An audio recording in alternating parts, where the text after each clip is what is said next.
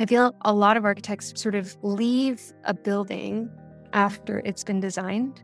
And it's sort of like you take all of these people that have this deep knowledge about all of the, elements of this space, all the elements of this building, how it works, this and that, and then they walk away. And I feel that post-occupancy is really where the experience of a building starts. And I feel it's where technology can have a huge impact. Welcome to Tangents by Out of Architecture. Out of Architecture is a career consulting firm helping designers apply their incredible talents in untraditional ways. We're highlighting some of our favorite stories from the amazing people we've met along the way. We will hear how they created a unique career path for themselves from the wide variety of skills and talents they developed in and out of architecture. Our guest today is Chrisoula Kapelonis, Senior Design Strategist at Google. Hear Chrisoula share about her ongoing exploration in architecture, investigating its relationship with technology and its occupants. She shares the questions that she asks with any investigation in her life, and how to keep herself uncomfortable in her journey. So to begin, I'd love to ask you how you would define yourself in 3 words. So essentially architect, because everything that I do is really rooted in the investigations of the built environment. So, architect, urbanist, planner, all of that whole world I think interests me. And then technologist, because a lot of the work that I do is really dependent on that technology layer and understanding how technology has an impact, almost like a material to the built environment. And then strategist, because all the work that I do kind of touches systems design and really starting to think how lots of systems come together, different scales come together. And, as opposed to really focusing on, this specific detail or, this task and really trying to ask those questions broadly. Very cool. And I'm sure they all relate and borrow from one another in how you apply them and use them in your different day-to-day tasks. So I would love to hear how your 3 words, architect, technologist, and strategist, kind of came about through your career path and what parts of your career brought that out into who you are as a person. That's a fantastic question. So just some very brief background. I did start in architecture. The long story short is I had kind of flip-flopped between wanting to be an architect and not wanting to be an architect in the beginning of my undergrad. And there was a moment where I just kind of realized, I really care about questions about humans and people and space and how space affects daily living and all of these things. So I had kind of jumped back and forth between psychology or pre-med, and it's I don't know what to do. And then I jumped back into architecture. So in that regard, everything that I do is really rooted in my undergraduate education and my graduate education, kind of really being, 7 years plus of architecture. So I think no matter what I'm doing, I definitely always have some part of an investigation relating to the built environment. And I think it just really comes from that and kind of the foundation that was built there.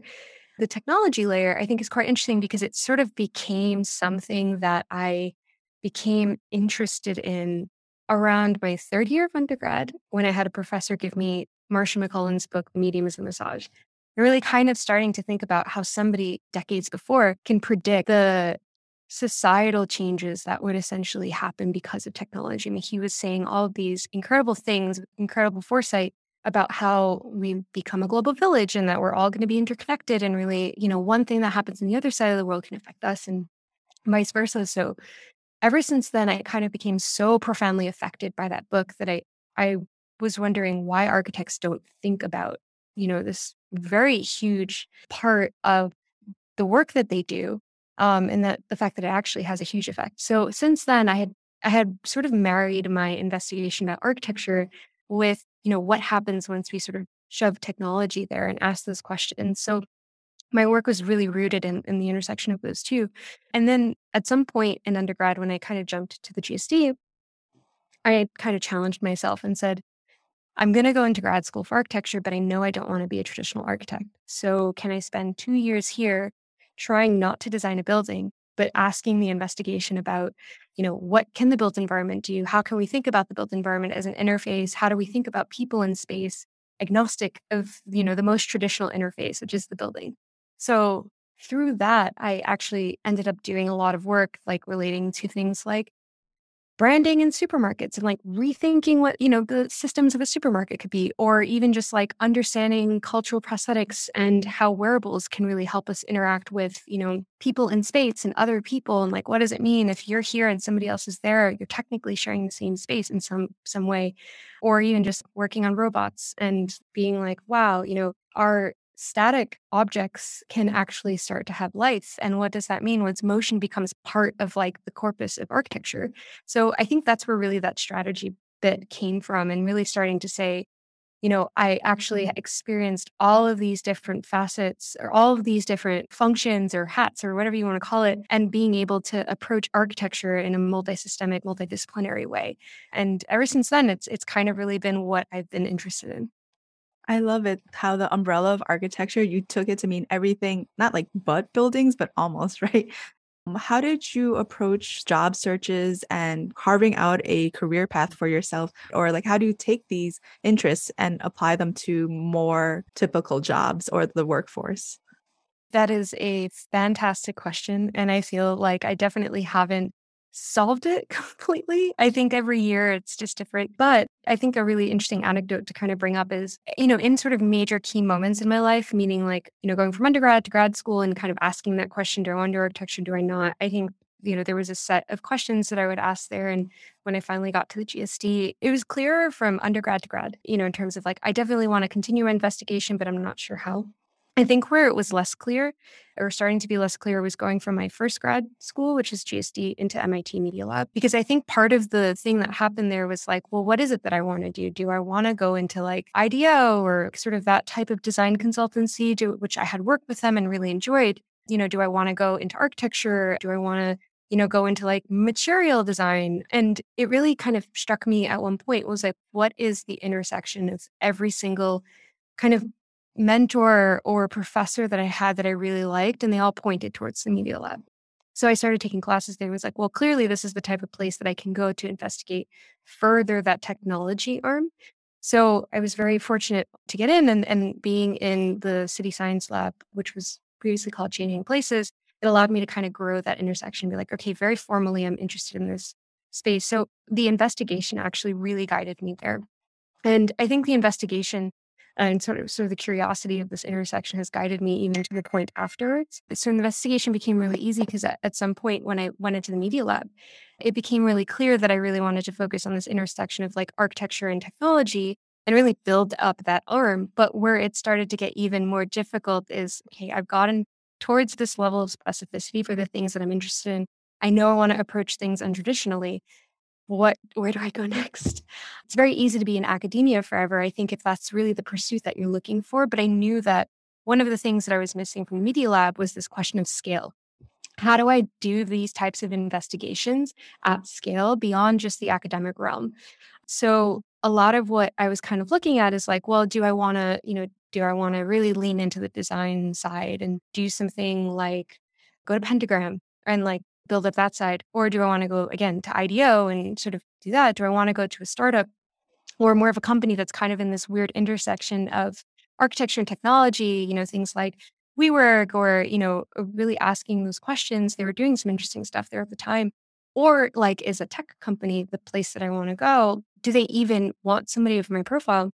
And I think what was really interesting is like I made this very rigid checklist or spreadsheet where I was like, here's the types of jobs that exist in this bucket I call like design agency. Here's the type of job that would exist in like an architecture firm that does stuff with technology. Here's the type of job that would exist, or the types of companies that would exist, in a company that is looking at that intersection of like architecture tech. And then here's what are groups within tech companies that might have, an architecture leg from there. So it kind of happened by chance how I ended up sort of where I'm at.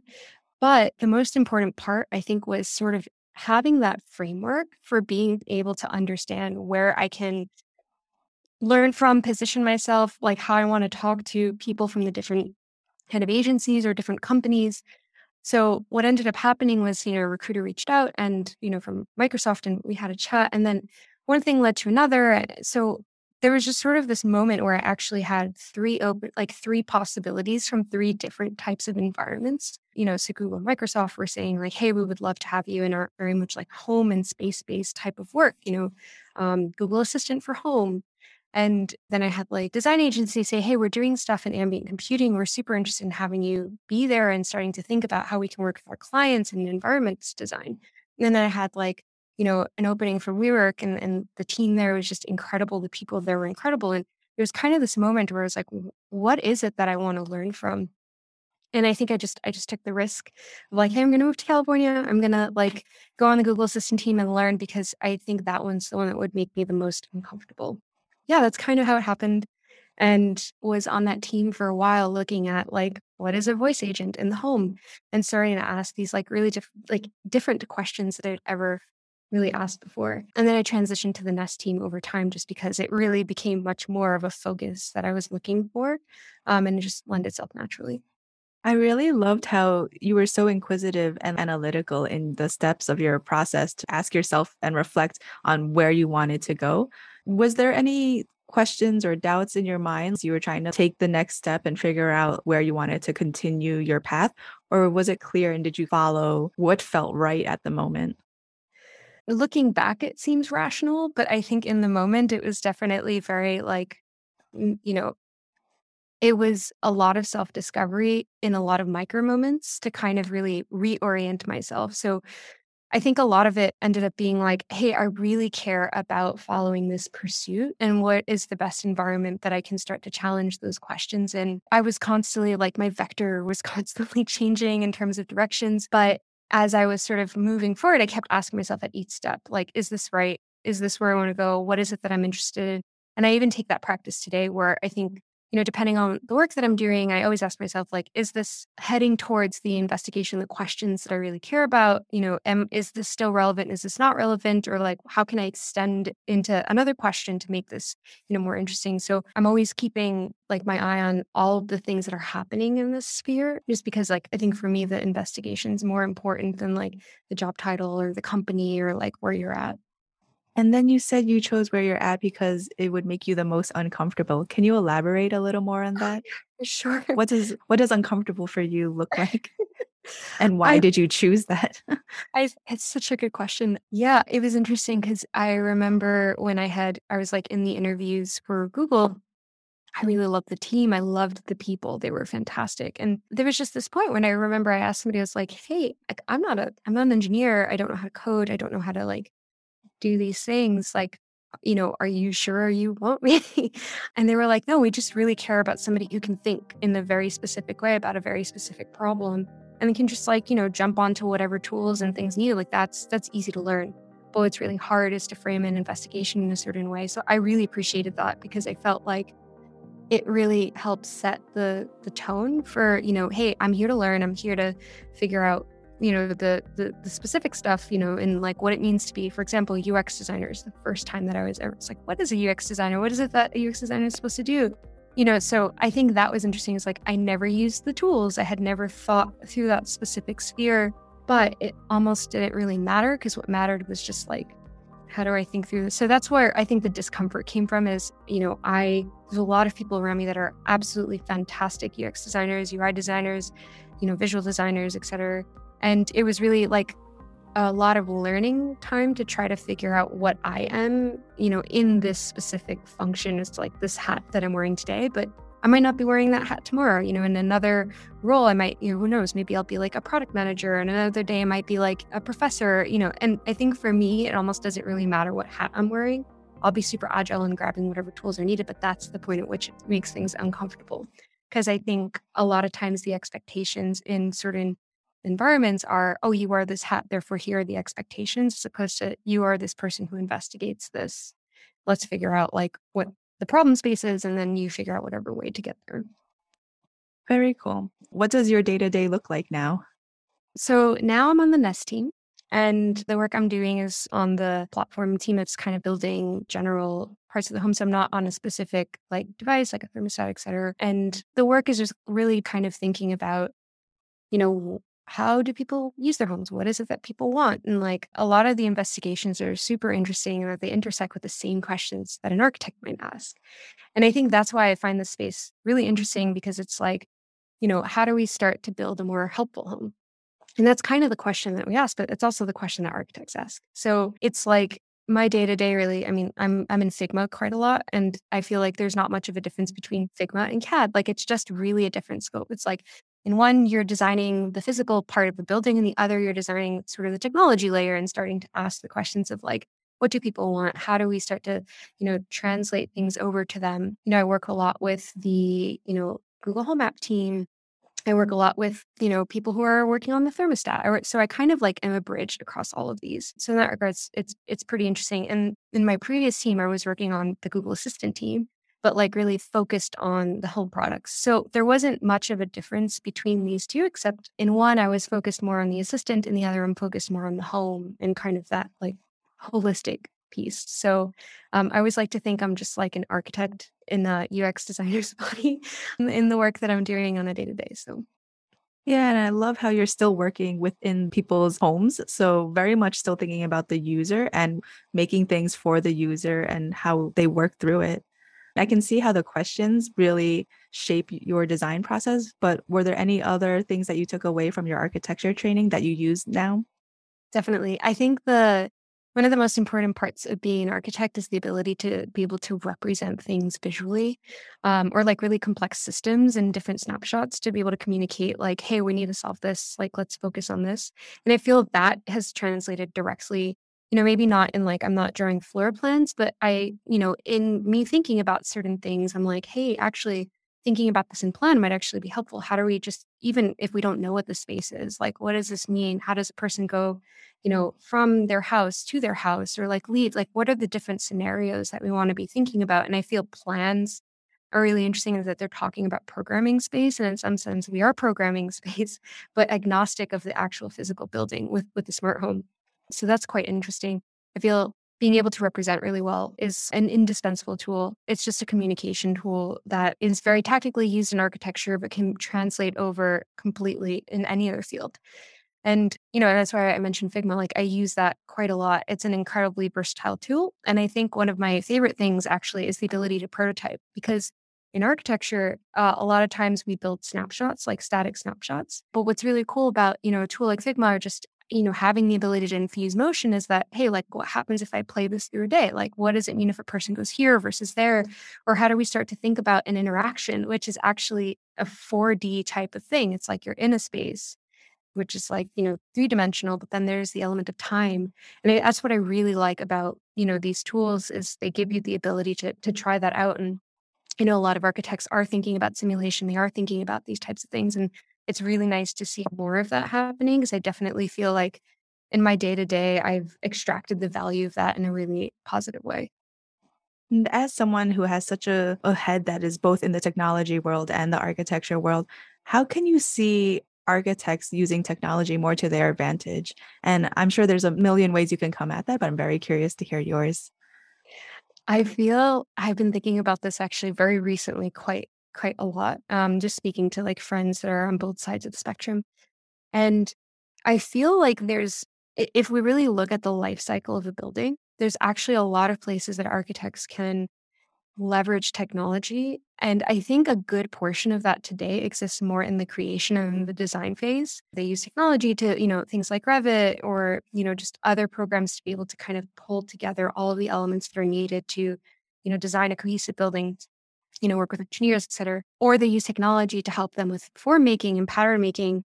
But I almost feel like some of the things that I'm seeing happening today, like being able to model, carbon usage, like based off design, like that stuff is so important. And I'm really excited about that type of stuff, or even just being able to simulate what occupancy could be in a space, as you're designing it or as you're starting to inform like the program.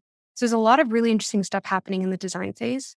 And then I feel, during the construction phase, obviously there's a lot that could be used there to, to try to reduce any errors or like to be able to help, facilitate a more efficient process. I know a lot less about that specific space, but there's a lot there. But the part that I'm really, really interested in is post occupancy. I feel a lot of architects sort of leave a building after it's been designed. And it's sort of like you take all of these people that have this deep knowledge about all of the, elements of this space, all the elements of this building, how it works, this and that, and then they walk away.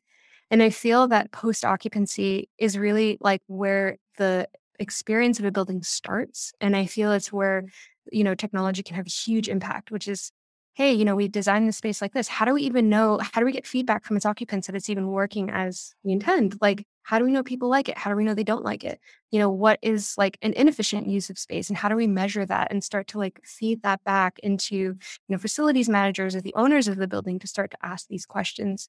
And then there's also the added element of like building performance and operations, where I feel there's a lot of amazing efforts happening today. How do we know a building is like efficient? Or how do we know that, a window open in one side of the building is actually affecting, the load of the HVAC system on the other side? And starting to ask these questions of like, especially during COVID, where, the typical patterns of office buildings were no longer the typical patterns. Like people wouldn't come in at 9 and leave at 5. You had like reduced occupancy. So how can the building's performance adjust and learn from actually, these new patterns? So I feel that like my biggest interest really is in that third bucket. And I feel that's where technology can have the most impact because, yeah, the design phase lasts, perhaps a few years, construction phase, perhaps a year and a half, 2 years. But the life cycle, the actual life of a building goes on for decades. And especially with a lot of the things, the issues that we have today with climate change, global warming, et cetera, and the fact that buildings contribute so much to that in terms of their actual like operations, I feel that's where technology can have the most impact. Yeah, definitely. And how do you balance all of your interests and make sure that like you can breathe life into the different ideas you have, right? I'm sure you have a tons of projects and ideas, and then you have your day job. So how do you balance everything and keep everything moving forward? The lifelong conflict of balance. I feel like, my day to day really has certain focuses and those change and like depending on the projects and whatnot. I always try to make sure that what I'm doing every day, I'm always questioning is like, if is what I'm doing every day really tied to the stuff I'm interested in? At a point in which something is no longer relevant or like I've deviated too far from that, I will reframe it or like find another environment that will allow me to do that. Cause I realize it's actually really important for me to make sure that like I'm guided by the idea, not so much by, things like, do you get promoted or are you, like really, asking, it's like, oh, I'm a UX designer, I should just work on another team and those types of things. So I think in terms of my day to day, I'm always asking the question, how does this tie back? And like just making sure that the projects I'm focused on, I can really contribute to. But then, like, outside of that, I love listening to podcasts about prop tech or architecture and technology. There's a lot of really great ones. Just keeping up with that world and having it inform back into like my day to day or like really into my long term goals. Like, what is it that I want to be working on? So I feel like reading and listening to podcasts and really just keeping up on, people who are in that space is the way that I see myself working on that stuff outside of the sphere of my day to day. But it all feeds back to each other. So it's like what I do at work feeds into like what I'm investigating, and then what I'm investigating feeds back into what I do at work. So it's all kind of interconnected. I definitely feel like there are not enough hours in the day for everything I'm interested in. So sometimes I think I just focus my investigations as needed. Do you take this analytical thinking and apply it to like all the different parts of your life? Everything is a bit of an investigation and like a back and forth questioning into, aligning goals and hypotheses. Totally. I mean, it's like both a positive and a negative. It's a positive because, everything gets analyzed and, like, oh, is this relevant? It's not, and then on the negative, it's like, I mean, if you're constantly just thinking about even things like I probably change my apartment layout every 6 months, because it's like, oh, it's not efficient. Oh, it's not really where, oh, do we use that couch anymore? Oh, maybe we should make this nook. So I'm constantly like feeling like everything that I do is like a project that I'm working on. So it's really fun and it's really great, if you have friends and partners that like love that type of thing. But yeah, I'm definitely not the type of person that will just sort of sit back and be like, oh, I'm just, I'm content with what I'm always seeking more, always more interested and always kind of like trying to investigate. So yeah, it's both good and bad, but I definitely apply it everywhere. Very cool. And I also changed my like I moved my couch this morning because I was like, it's not working where it is. Very good company. Very much so. So for someone who doesn't conform to titles and like companies based on titles, what does success look like for you? That's a good question. I feel like that success is always a moving target in some sense, depending on like, in some instances, I'm like, okay, I know what this is. I'm in the beginning of this investigation. Like, this is what I'm sort of heading towards. So there's like the short term and then the long term goals. I feel the long term metric of success, it's always moving because as I'm learning more, as I'm sort of like, because every day I feel I'm constantly narrowing more and more what it is that I'm interested in. And it's funny, I look back even a year ago and I feel I'm even more specific now. And I was like, oh, wow, I thought that I was specific then. And, I just feel like you can keep going more and you can converge more and more into the things that you're interested in. And then, there might be a moment of divergence within that and then converging. So that's why I feel long term success is always sort of moving for me because as I'm learning more about what I'm interested in, as I'm sort of jumping into different spaces, that might change. Then there's sort of like the short term things, which is like per project, or have I sort of jumped? Like, I feel like that one's a little bit easier because it becomes more tactical. So I tend to always bridge short term thinking with long term. I think in some sense, my short term success is measured by the long term target. So I feel always conflicted if I have something that I'm doing that's not always touching that sort of long term approach. So, if it's like, hey, we need to like fix this thing. And I'm like, that thing's not really related to a longer thing, it becomes a lot harder for me to rationalize. So a lot of what I'm doing is rationalizing the short term with the long term thinking. And I like how you were kind of comparing also in terms of analyzing where you're at, because I've always thought of success as chasing something. But now, when you look back and see like how far you've come, you kind of do feel those moments of pride. So I like thinking about that in a more retrospective way as well. Yeah, I think that's the perfect word, retrospective. I'm very retrospective and like every decision that I make, I look back to be like, how does this relate to this? And I'm also very forward thinking. So it's kind of like using those two sides to help me inform the direction. So what are you looking forward to in the future right now? Ugh. I really feel my like recent interest in the past couple of years has been deep in this smart buildings world and really thinking about what we can do with post occupancy in order to help tackle some of our biggest problems. So I think for me, where I'm really excited about is like, how do we start to think about the small touch points that we have in our buildings or in our homes that can help inform things at like a small scale that have impact at larger scale. I mean, one of the reasons I joined Nest is like the Nest thermostat has been my favorite piece of technology in the home, probably in just smart buildings in general, because of the fact that it is an interface between something that is like emotional, but also, very metric oriented of like temperature and comfort of an occupant, but can really extend out into the complex building systems that help facilitate that. And I feel, in some of the work that the team had been doing recently with some of the recent launches, that sort of extends out even further, into things like, the systems that exist in our communities, and just like the fact that, I can save energy without needing to even think about it, but like still balancing out comfort and savings, I think is the type of stuff that I'm really intrigued by. What are other places that we can do that? How can we start to think about the relationship between human experience and then the performance of a building and like where those intersect in terms of being opposites, but in terms of being complementary? So that's why post occupancy for me and like technology that helps facilitate some of those types of experiences really is where my big interest is these days. Very cool. While you were saying that, I had a question that I would love to ask you. What kind of workflows or tools do you or programs do you use during your day to day that you just love using? Kind of like a helpful tip or like a workflow that you would love to share?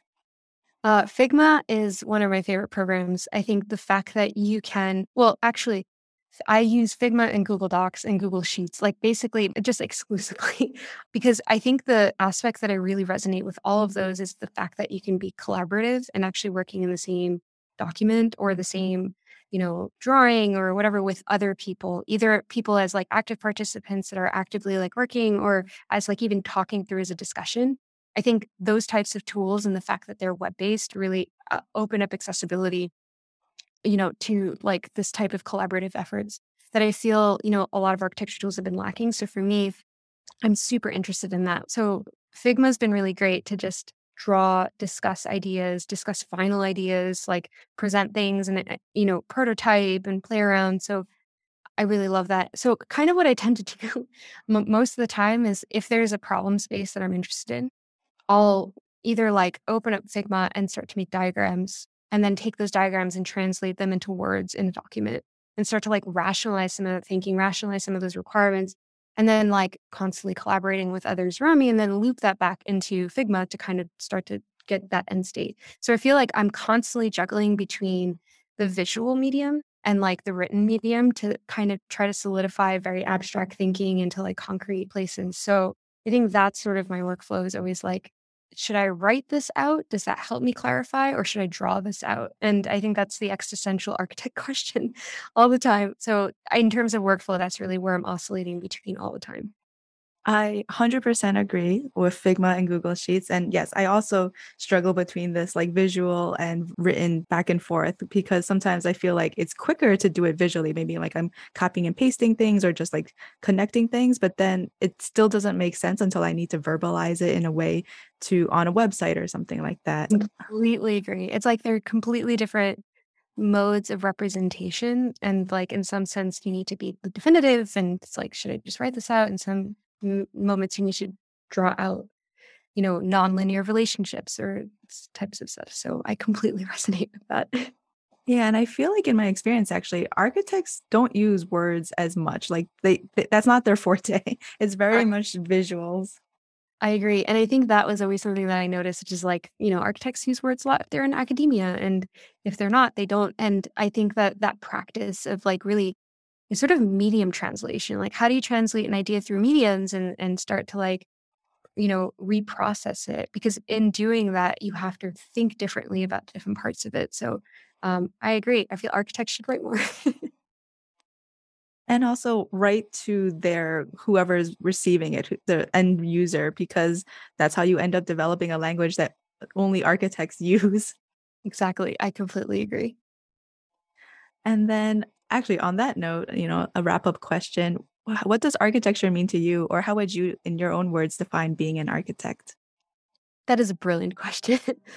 I think that to your point earlier about being uncomfortable, I think I'm always uncomfortable calling myself an architect, but it's the only thing that I can say represents what it is that I'm interested in.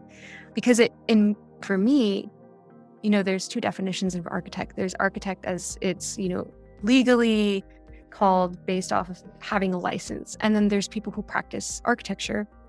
And I feel I fall on that side, but practicing architecture without using buildings as my material. So I feel for me, it's really somebody who engages in questions about human behavior in space or like environments that people dwell in. So it's agnostic of the medium, it's agnostic of the materials. I feel that, there was this one thing that I remember I was kind of unpacking in the GSD one year where I was thinking about this idea of the silent disco. I mean, it's very interesting because you have people in a space that have these headphones on and they're sharing an experience, but the experience is like isolated to each individual. Some people might be listening to one track, another person might be listening to another. So actually, space is really folded in multiple ways in something like a silent disco. There's people in the space that are sharing a space, but then these people are individually like they have their own environment that they're listening to something, but then they're sharing a space with like half of the other people there and not the other half because they're in a different headspace. So in that case, what I've always found interesting is like, yeah, the headphones in a silent disco are actually like a building. They're really defining an environment, even if it's not of physical walls. So I think for me, architects really are people who are ex- looking into that experience. Like, what is the experience of space? What is the interface of space? And like, what are the ways in which we can, build interfaces for space?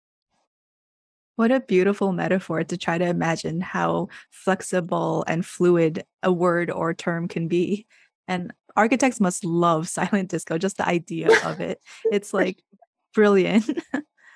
For sure. And I think, it's interesting because yeah, silent disco is this like it's just kind of a funny example, but you can kind of translate that over into the way that workplace changed over the pandemic. I mean, people were in their houses in a completely different physical space, but interconnected, through their laptops, their phones, their sort of all these environments. So they were sharing spaces and then different meetings. So it just starts to change the mechanics of space in that regard. So I feel that is like the translation of the silent disco into like a real world example. To follow up on that, because of what the pandemic has forced into so many people's lives, did that kind of just like throw so many new situations and questions into your head about everything, living, working, buildings, commutes, relationships? For sure. I think there's a lot of interesting questions that came out of that, which was like, if we end up having, our environments being so centered around the home, what does the home need to support that it didn't support otherwise? I think, that was one question, which is really, how is the home shaped? And, I grew up in New York. So for me, New York City is a really interesting case in that apartments are really small, but the city has a lot to offer. So the city actually provides the support infrastructure of like restaurants or, extend your kitchen out to the city, extend your like, hangout space to the city. And once the city can't support those in like a situation like the pandemic, well, what does the house need to support? And that started to change. That equation was really interesting. It became the workplace, it became the restaurant, it became, the park, et cetera. There's a lot of questions about home that came from there.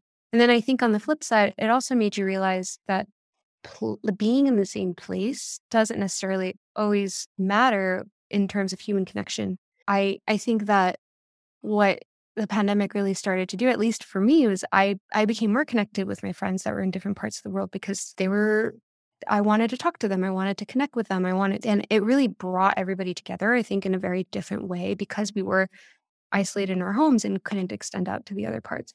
I think there'll be a really interesting conversation about the future of workplace that is still ongoing and really kind of, it was a lot of years in which some people were home and a lot of the things were still done the same way. What does this mean?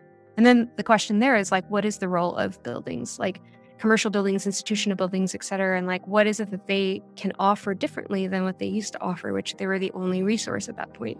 So there's a lot of really interesting questions of different parts, I think, of building types, programs, et cetera, that will probably reverberate on for years to come. Absolutely. And I love that you're the one asking and thinking through these questions because I'm sure all architects are, but also a lot of architects also have a lot of deadlines and projects. So how can you make use of these questions and actually implement them if, how much bandwidth do you have for that? So I'm really appreciate that you're pushing that forward. Oh, thank you. Thank you very much, Chrisoula. Oh, it was my pleasure. I love chatting with you and I love talking about this. I love the work that you're all doing. And it's definitely, really interesting for me to kind of jump in and out of the world of architecture. So I'm always happy to. Hey everyone, it's Erin from Out of Architecture. If you find these stories inspiring and are looking for guidance, clarity, or just need someone to talk to about where you are in your career, please know that we offer 30-minute consultations to talk about what may be next for you. If you're interested, head to outofarchitecture.com/scheduling to book some time with us. Hey everyone, it's Jake from Out of Architecture.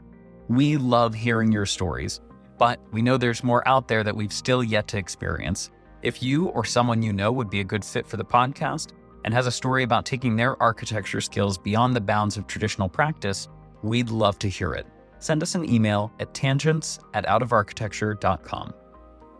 Thanks for listening to our podcast. New episodes every 2 weeks. See you then.